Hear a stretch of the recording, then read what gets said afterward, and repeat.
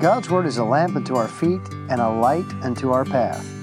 This is Will Rice, and First Light is a brief Bible challenge encouraging you to read God's Word, to think about God's Word, and to live it in real life. More than ever before, perhaps, people can more accurately find out who their ancestors were because of technology and recent developments.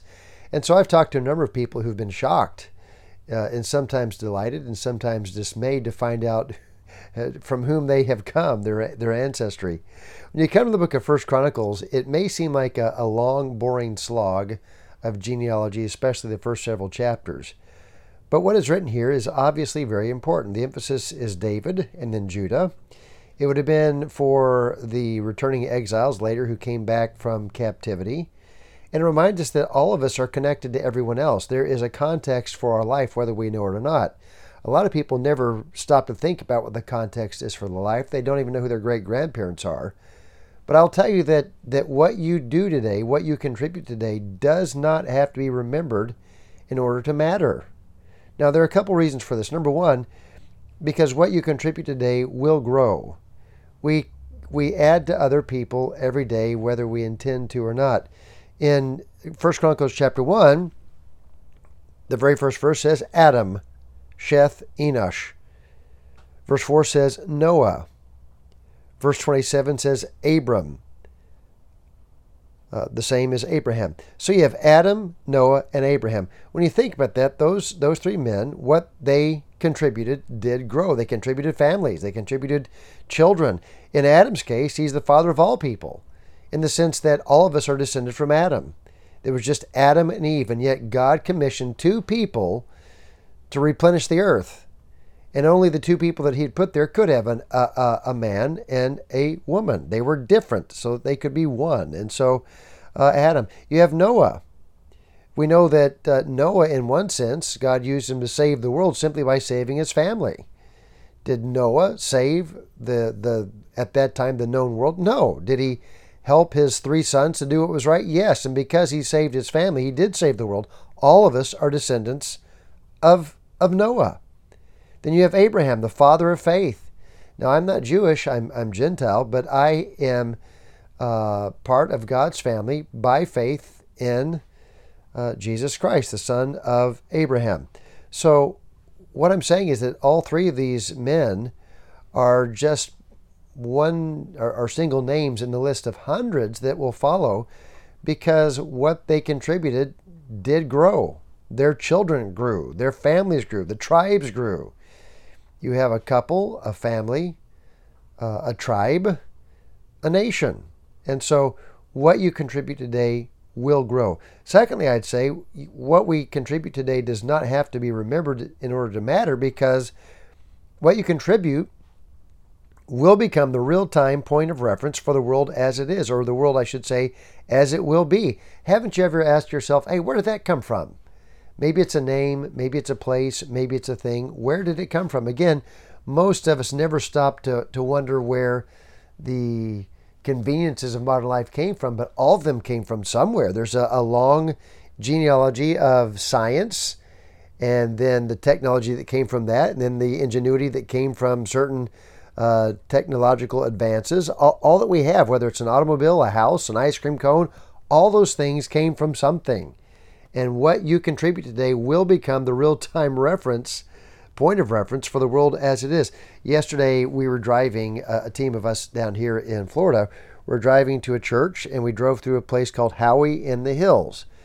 Well, suffice it to say, that's a kind of a unique name. And so because we're curious about names and things, we looked up Howey in the Hills. And apparently there was a family named Howey. And so there's more to it than that, of course. But the name came from a person.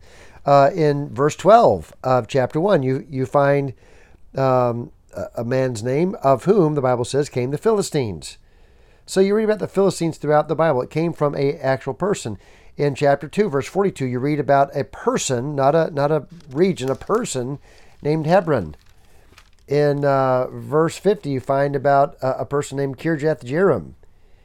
In verse 51, you find a person named Bethlehem.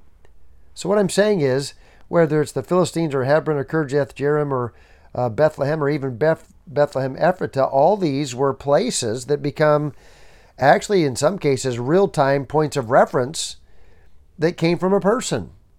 So what you do will matter whether it's remembered or not, because you don't have to remember what you see in real time, and what you see in real time comes from the contributions of people who are long gone and oftentimes forgotten. The third reason I would give is just that what you contribute today doesn't have to be remembered in order to matter, because what you contribute will reign in your stead. In chapter 1 again, verse 44 and following, the Bible gives us the kings that reigned in the land of Edom before any kings reigned over the children of Israel. And it just gives you, again, a long list, a genealogy of all these names, and usually at the end of a man's life, it will say he begat a son, and the son, quote, reigned in his stead.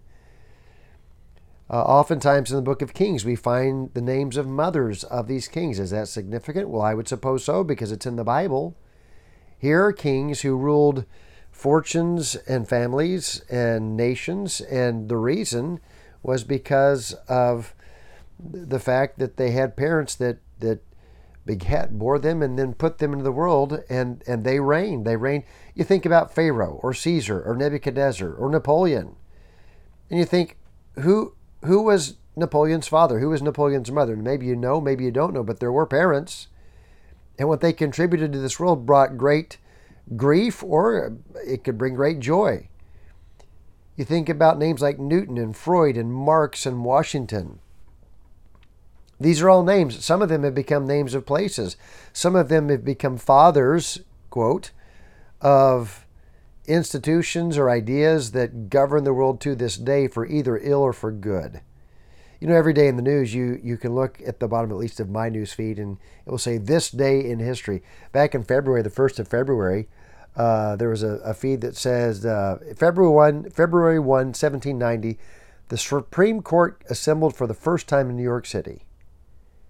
Now, the building in which they assembled would have been very, very quaint compared to where the Supreme Court assembles now. But the point is, there was a beginning of everything. Friend, the world as you see it began from a world that has been long forgotten, but is still relevant today. So what you do, I should say, today, it does matter. It may be small, it may be big in your eyes, but it will grow. It will become the real-time point of reference for the world as it is or as it will be, and it will reign in your stead.